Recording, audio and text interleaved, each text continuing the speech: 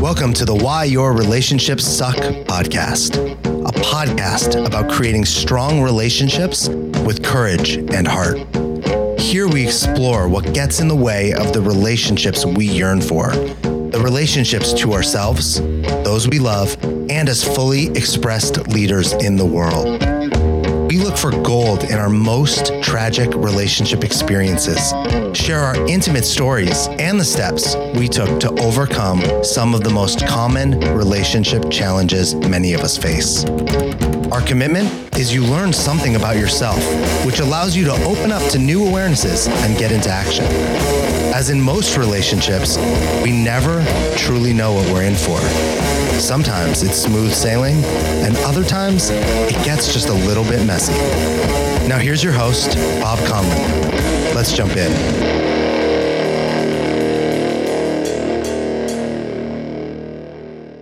Hey everyone, I am so excited to be here. My name is Bob Conlon. I am a life, love, and leadership champion, author, coach, trainer, renegade human transformer, and a professional certified coach with the International Coach Federation.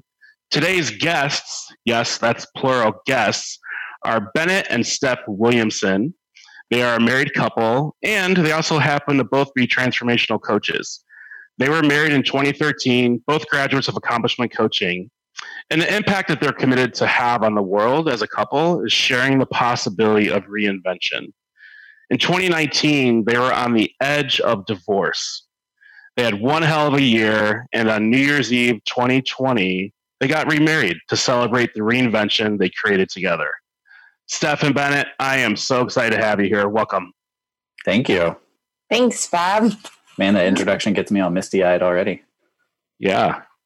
I love What's it. coming up for you, Bennett? Oh, I love it. I think it's, well, one, I know Steph kind of put those words down, so I know she does a good job of describing it. But I think it's true. I think it speaks to, like, man, we had a tough year in 2019 and, like, really went through quite some ups and downs and really turned it around, and, like, just are in such a freaking amazing place now. And it's because of the work that we were willing to put in. Nice. Yeah. Nice. Any rebuttal there, Steph?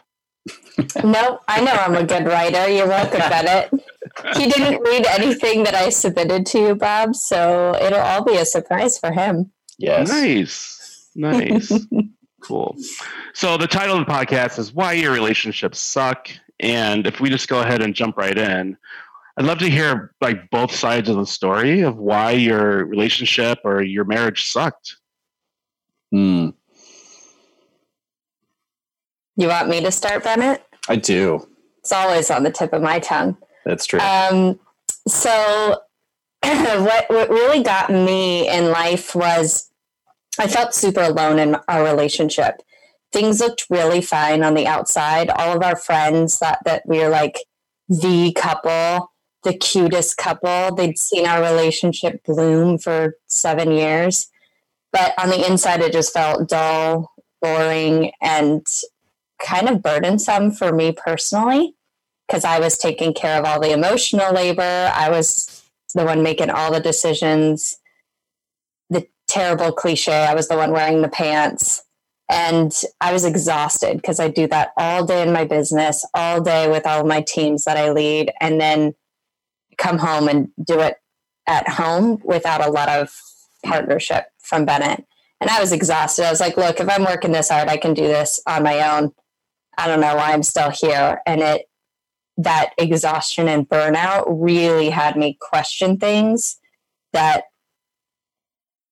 got a little messy, a little complicated. Yeah, sure. God, I bet. Bennett, what was your experience of what was going on?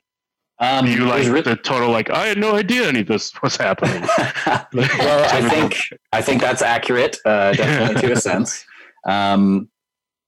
Yeah, it's weird to kind of look back and see how it felt in our relationship. I think, we were in a spot where there was tension, there was kind of uncertainty, like we weren't really, like, just day to day, it felt like, man, okay, this is a lot of work, and it feels like it's not really, like, we're not really feeling connected. And I think for me, there was a lot of I had been getting into more self-awareness work from, for my own transformation in my own life. And I just didn't know what to do with it all. Like, okay, I feel, all these feelings, or I feel like, man, our relationship is not where it once was. And I found myself kind of longing for that honeymoon phase when we first started, which of course was something that really would set Steph off anytime I referenced it.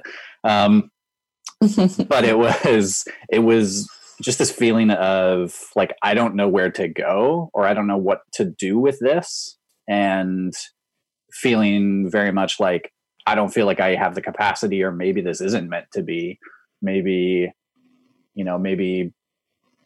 we're correct in taking a look at ending this, but just knowing that felt so incredibly painful to even consider.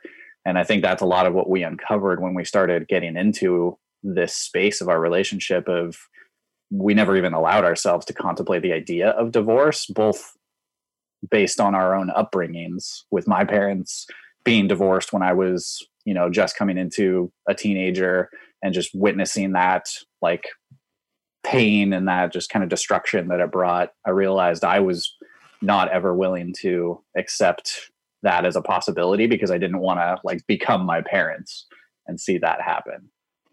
And my parents came from a super Catholic background where it's just, that's not a thing. We don't even know.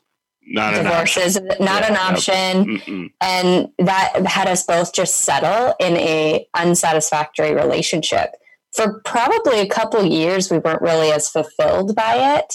It was fine. We had fun. We're best friends still. But the depth of the relationship that we wanted was kind of missing. And because we weren't willing to have no be on the table, yes wasn't really fully on the table either. Sure. So it sounds like you were both having your own experience or lack of fulfillment inside the relationship. Yeah, I would say that's accurate. And I think it just kind of, it manifested a little bit differently for each of us. For me, it was very much like, I felt like, well, I'm not doing anything wrong, or, or the opposite of, oh my God, I am the problem. I'm a terrible husband. And like, how can I not be better at this? Right. But still very much like not feeling, okay, well, what is there to be done about it? I'm not sure. Sure. And I was the bad guy pointing to all the ways it wasn't working. I was the one who like, this doesn't work, and this doesn't work, and this doesn't work, and this doesn't work. And there's a breakdown over there. And can't you see all of this, dummy?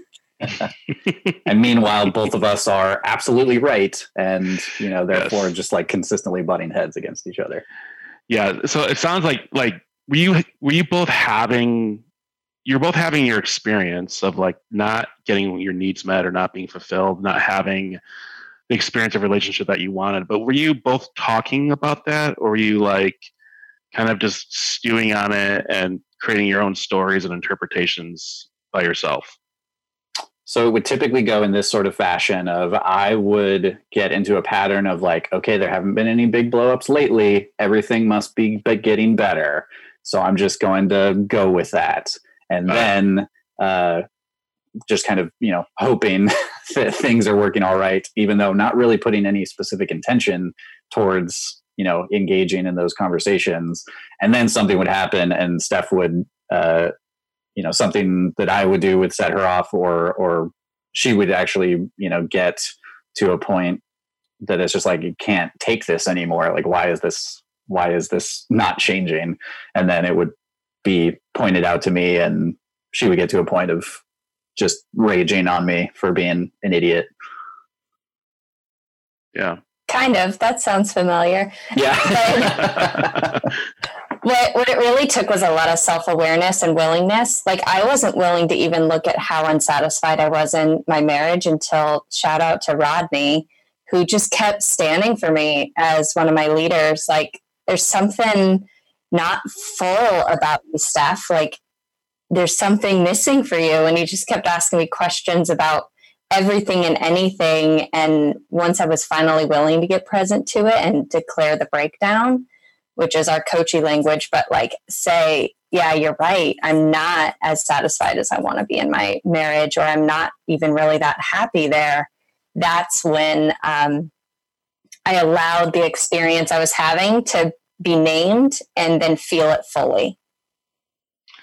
Yeah, I love that. It's like having someone who's not in it, if that makes sense, like point to what they actually see as happening that you might be blind to or not be so present to, of like the heartbreak of it all, right? Like of not having this experience that you want inside of this, what could be or should be like this lifelong commitment, right? And then have someone else from the outside point to that. It's like equal parts terrible and equal parts like, oh, now that we know it's there, we can do something about it. There's actually an awareness that generates some new possibility. Mm-hmm. Yeah. So who started the conversation? Who was like, hey, something has to change, or we got to do something? Who was that person? That was me. Yep, yeah. That was absolutely me. It was getting really present to what was feeling out of integrity in my life that brought the conversation that I needed to have with myself. And then with the support of people around me, like actually having that conversation with Bennett. Yeah, it was terrifying. And I think I had to have the conversation with him for about 3 or 4 months before he was willing to hear it, mm-hmm. which that was extremely painful and made me feel even more alone and solidified that divorce was the right answer. I was like, dude, I've been pointing to this and you can't even see it. You're not even willing to look. This doesn't work for me. Yeah, that's definitely accurate. It was, when she first brought out the conversation, and each time she did, it was, incredibly just like a, punch in the chest and painful and like, oh my God, how could we get to this place? And, at the same time, I wasn't really sure what was next. And again, it was easy to get back into that old pattern of, well, we haven't had any blow-ups this week. Maybe it is getting better. But I was definitely at a place for a while that I was unwilling to accept that something needed to change drastically, and that I needed to address something, and how I was showing up in the relationship. And it just, it kind of kept bringing up those painful conversations until I was actually willing to be with it and then get some more support around it. Yeah, I'm just present to like how it probably occurred, like, oh, there's something wrong with me, or I'm doing something wrong. Yeah. And, maybe one day it'll just go away and everything will be fine. Mm-hmm. And then you have like your partner, like, no, it's not fine. Like, come meet me. Let's do this work together. Let's figure something out. Mm-hmm. And, this conversation is reminding me so much of my first marriage. Like I'm just recalling so many times when my wife and I sat down and had conversations, probably very similar to the ones you had, and I just I could hear it, but I couldn't do anything about it. And it ultimately led to us, having a very amicable divorce. But it was just that turning point opportunity where, your partner is saying, hey, something has to change. And can you change with me? Or if not, we have to go other routes. Yeah.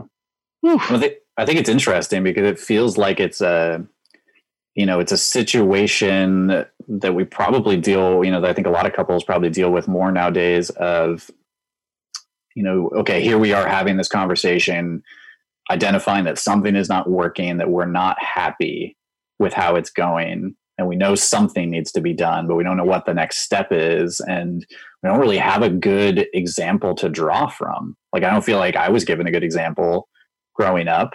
Because people don't talk about it. Yeah. They don't talk about these fights and the almost divorces, and we don't hear those stories. Or I never did. Yeah, I didn't either. I think it's one of those like, oh, it's taboo, like, keep it within the relationship and, don't talk about it socially, only talk about it with your therapist if you even have the wherewithal to actually choose that as a support structure. Right. Or you're working on something. What's wrong? Or you're seeing a couples therapist. What's wrong? Yeah. Or we're seeing lots of more examples of, okay, well, then it ended in divorce. Like, oh yeah, I've totally been there. I've seen that happen and didn't go well for us, which doesn't really instill confidence in people getting their stuff on us was the worst. Because I shared with I love my mom to pieces, but I shared with her one day and she said some very set your needs aside and stick with the commitment. Mm-hmm. And I broke. I think I've never stopped talking to my mom for more than a day, but there was 5 days where I was unwilling to talk to my mom because it felt really like Catholic guilt and this old version. And it was just her doing the best with what she had and how she handles some of this stuff that comes up in her life. But that's not how I handle it in my life.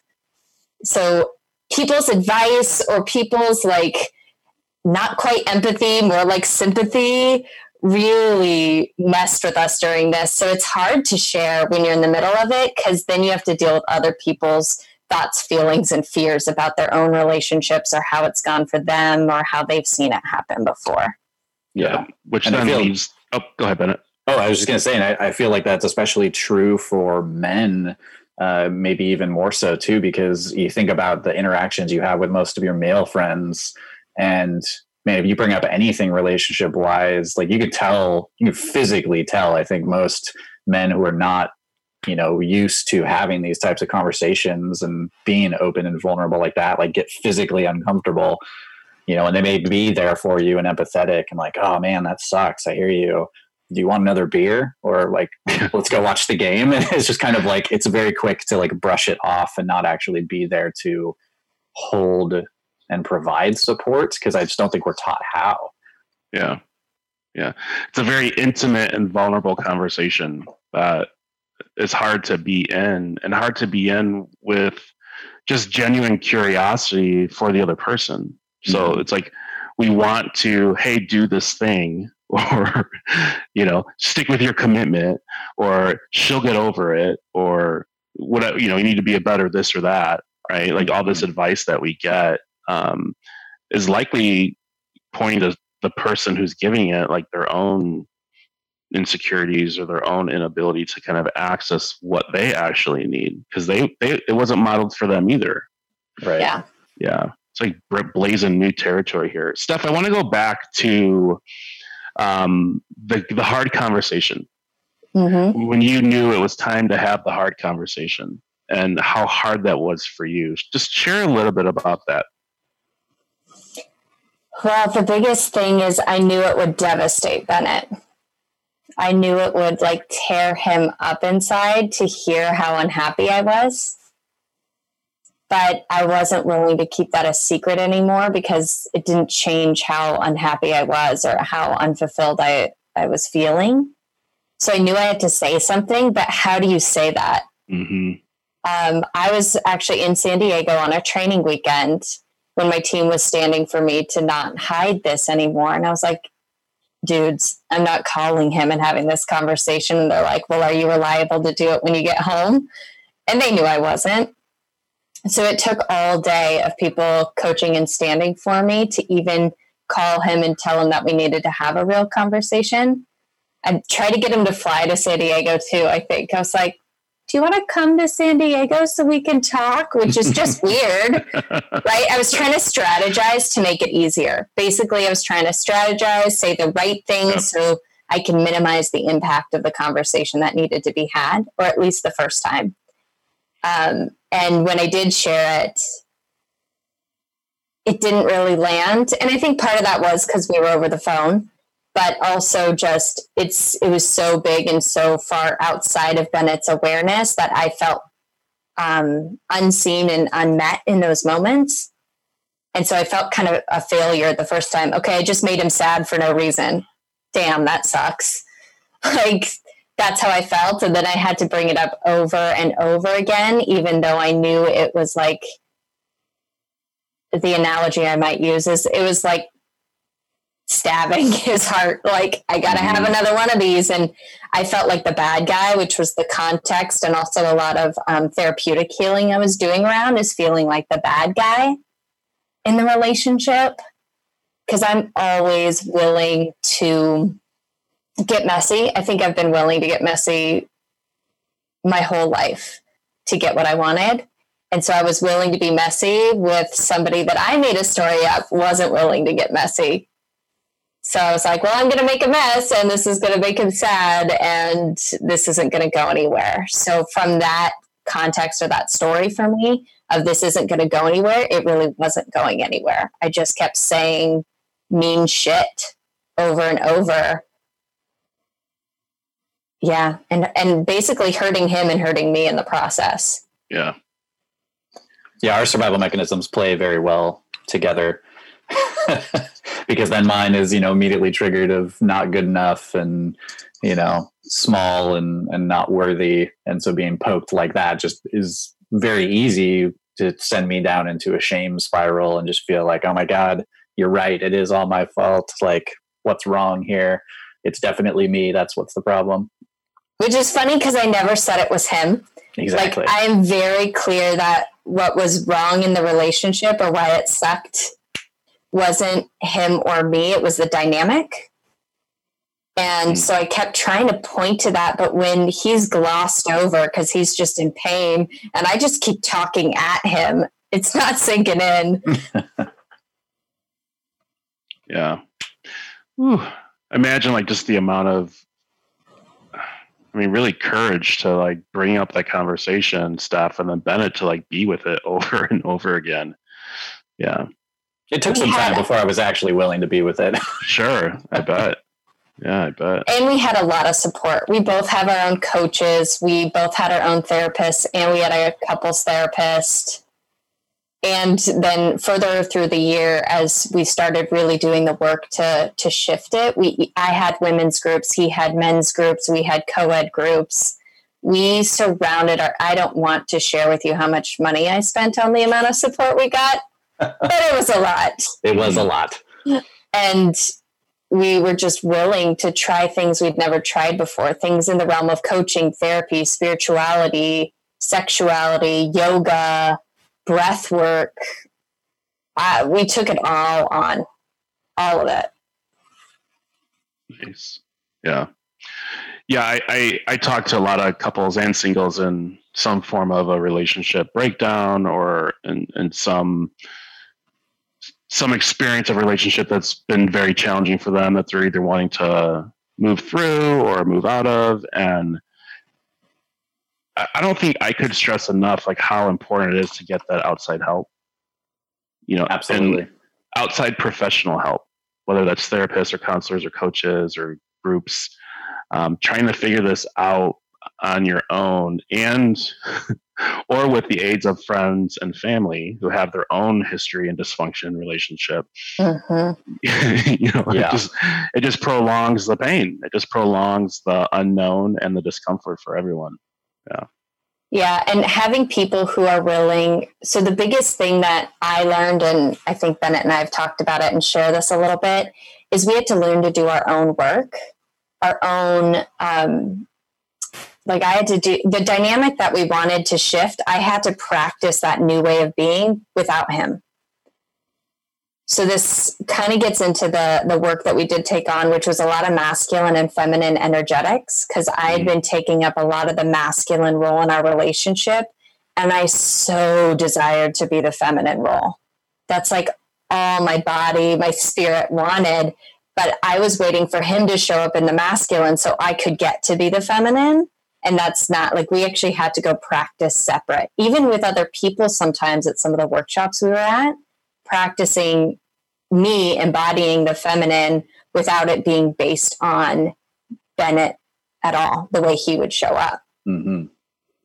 Yeah. And it was interesting because we had to undo a lot of, automatic routines that we had settled into over the course of our relationship development, where that shift kind of naturally happened as Steph got into her business and got into, a successful coaching and, being being a leader on, various AC teams, like that was just who she had to show up for, her clients, and for the work that she was doing was being in that masculine and being very self-generating and decisive. And for me, it was being with a very strong, independent woman and seeing her being very self-sufficient. And it kind of opened up this door for me that I now know, I didn't know at the time, was allowing me to then relax more into, my feminine side and just be like, oh, cool. Yeah. You have that handled. Like, go do it. I'm whatever you need.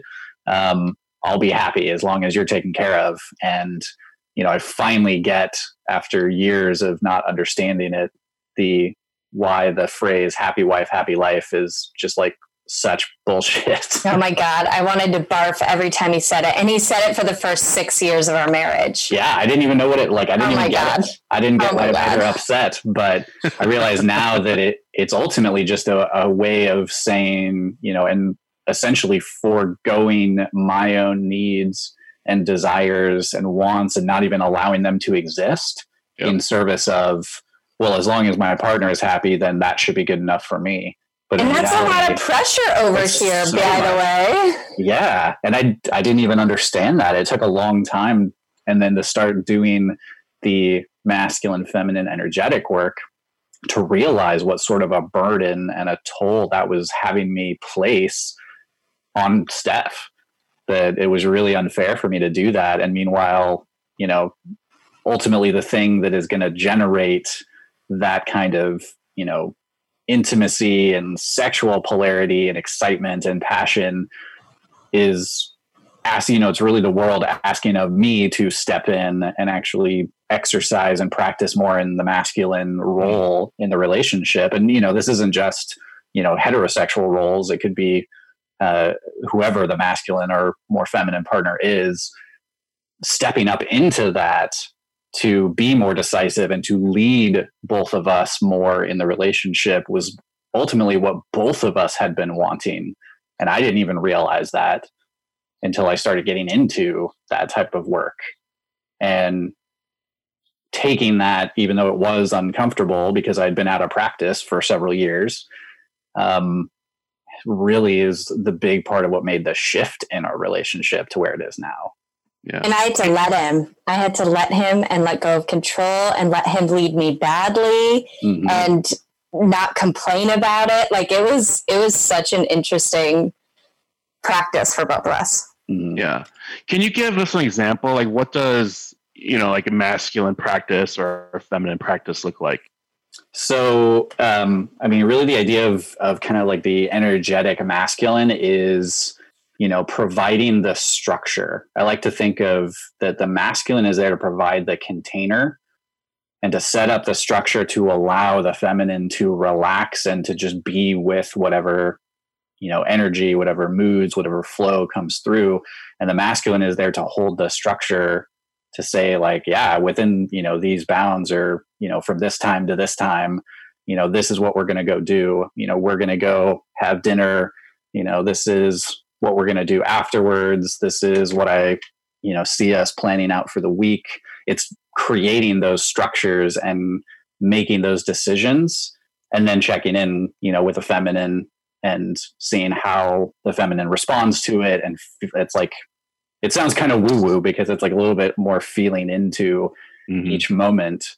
But the challenge was for me is that I have to be willing to step beyond and be with my own fear of getting it wrong or my fear of failure to actually lean into that, because I need to be, it's a practice of being decisive and setting out, okay, here's what we're going to go do.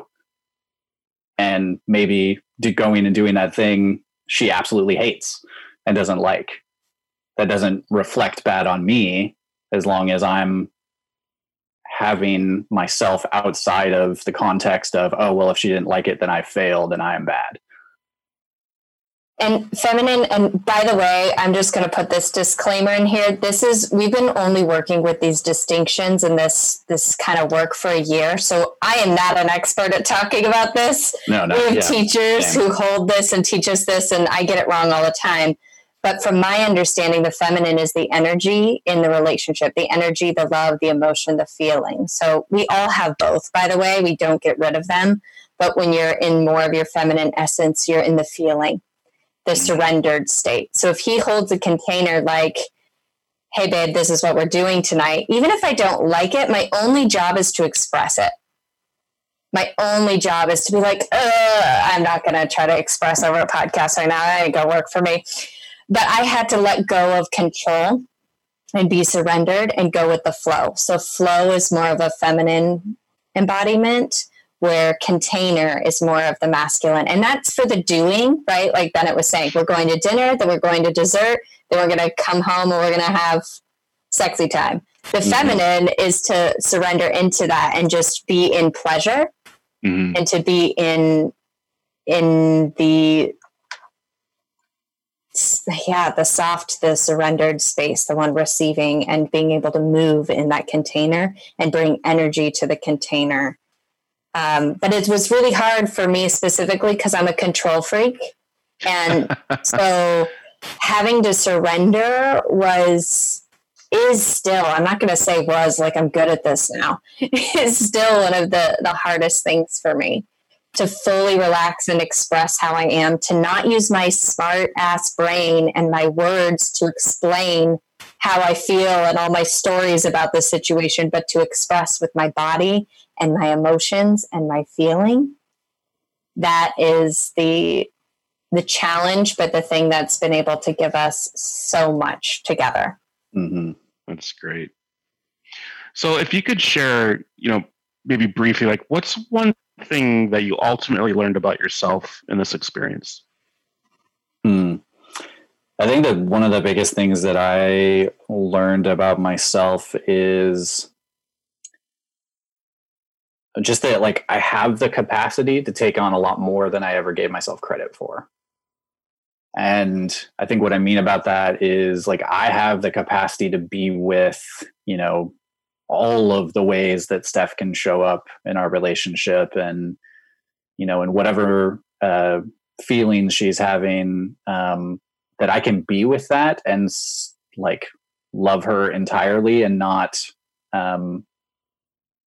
collapse, like not then immediately make it mean about me that I am, bad or wrong. Like, it was essentially breaking up that sort of context that I've lived with for so long, and that I can be decisive and I can be a leader in our relationship, and that I can, lead myself and the amazing, strong woman that I'm sharing my life with. Nice. How about you, Steph? What's one thing that you learned about yourself? That I have so many feelings. I learned how to feel my feelings really deeply, which opened up things like intuition for me in a way that I had barely known before. And that expressing what I was feeling is actually the thing. I think I've been so used to suppressing it, but through this process, expressing what I feel, expressing how that feels in my body, how that feels in my spirit, how that feels in general, has been life-altering for me personally, just to feel it, but then to share it is a whole new level of vulnerability and courage and intimacy with my partner, but really anyone that I work with. Really present to this process of you both working on your marriage. It really got me present to, like, what you actually discovered about yourselves. There's a lot of personal work that went into this. We thought we needed to do more work on our marriage, and it was actually more separate work that made the difference than the together work. Yeah. Yeah. And it was really the combination, of the two. Of we each needed to be responsible for and take on, our own understanding and how we've been showing up in the relationship, and how we actually, what we actually wanted to create, and be willing to go and get messy with ourselves so that we could come together and actually do the work together, and then have the foundation set so that when we do the work together, we got to a place, where we could actually finally set down any of the history that we were both bringing. It was what I mean by that is the history that each of us, have had up until this time, and the history of our relationship of, where we were disappointed or where we were heartbroken or where we got angry at one another, to actually be able to set down that history. And even the good stuff, having to set down, I don't know, even the frequency of how much we had sex when we first met. We had to set that down as our bar. Mm-hmm. We just set down a lot of the history, good, bad, and ugly, to be able to create something new, which is what, reinvention really is allowing the past to be the past and not carry it with you. And you can create anything in the future together. And then when we were able to do that and meet each other and see each other without that history attached, then it just, made it dazzlingly, brilliantly clear the love and the desire that we do have for each other.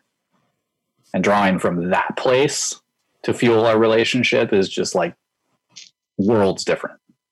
Wow. Well, thanks for sharing. And what would you, if you could advise our listener, practice or take on or create or commit to in service of creating a more fulfilling relationship, what would you share? Should we say this together? It's personal practice. Yeah, daily personal practice. So I do a daily practice to get into my body, to get into how I feel and what's going on for me. Just really that personal check-in and pleasure. Like I have a daily pleasure practice as well. That's about feeling good in my body and really like feeling myself. And I do that every day or almost every day. I'm not perfect, let's be honest, but I try to do it every day. Yeah. Back to that self-work. How about you, Bennett? Yeah. And for me, it's very similar. Like I get up, early in the morning each day and give myself, about a half an hour to 45 minutes, where I'm actually doing, it's a combination and depends on the day, but it's breath practices, meditation, yoga, Kundalini. But it's a practice around, getting into my body, because I feel like it's very easy for men in general to actually feel very disconnected to your body. So getting present that way, and then doing some sort of practice that's actually training my nervous system to be stronger through a little bit of of discomfort. Sure. Of holding a pose that's kind of painful and breathing into it and knowing like, hey, I can hold this and find the joy in it.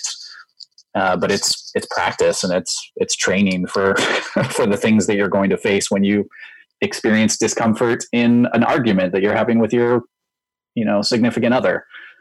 So that is above and beyond the thing I would recommend. Nice. Well, Steph Bennett, it has been absolutely an honor and pleasure to be able to be in like this level of conversation with both of you. And I really acknowledge like the honesty and the vulnerability in each of your shares. To be in that level of conversation with each other is extraordinary. Yeah. Thanks, Bob. Thanks for making this space where people, like, I know you said we might be one of your first couples, but that people can share what's really going on, because I think it's impactful for us to share, but it'll likely land upon the ears of somebody who feels really alone in whatever they're struggling with right now. And that's all I hope, that somebody can feel normal by hearing our story and see the hope that they couldn't have seen before. Yeah, I really appreciate having this space, because it's, even in my own experience as men, like we can be pretty dense and pretty thick sometimes, not maybe even acknowledging the pain or the, lack of fulfillment that we are feeling. And I think having these conversations, does open that window, and I think allows people to find that thread of obviously not being in the exact situation we have found ourselves, but some form of similarity or feeling that they could share with what we experienced. And maybe that means there's hope for them as well. Yeah, that's beautiful. Yeah. So for listeners, if you are in a relationship that you're struggling in and not knowing where to go, I think the message today is that there is hope. Go inside, go deep within yourself, be in partnership with your partner, and just watch what happens. So, Stephan Bennett, thank you so much for your courage, vulnerability. Thanks for trusting me to be in this conversation with you. And thank you so much. Yeah, thanks, Bob. Thanks, Bob.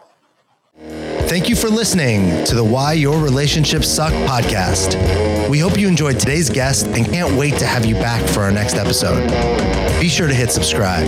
Links to our guests or any related content are below in the show notes. And if you want to take your own conversation deeper with Bob or have a story to tell that our listeners must hear, please reach out to Bob at conloncoaching.com.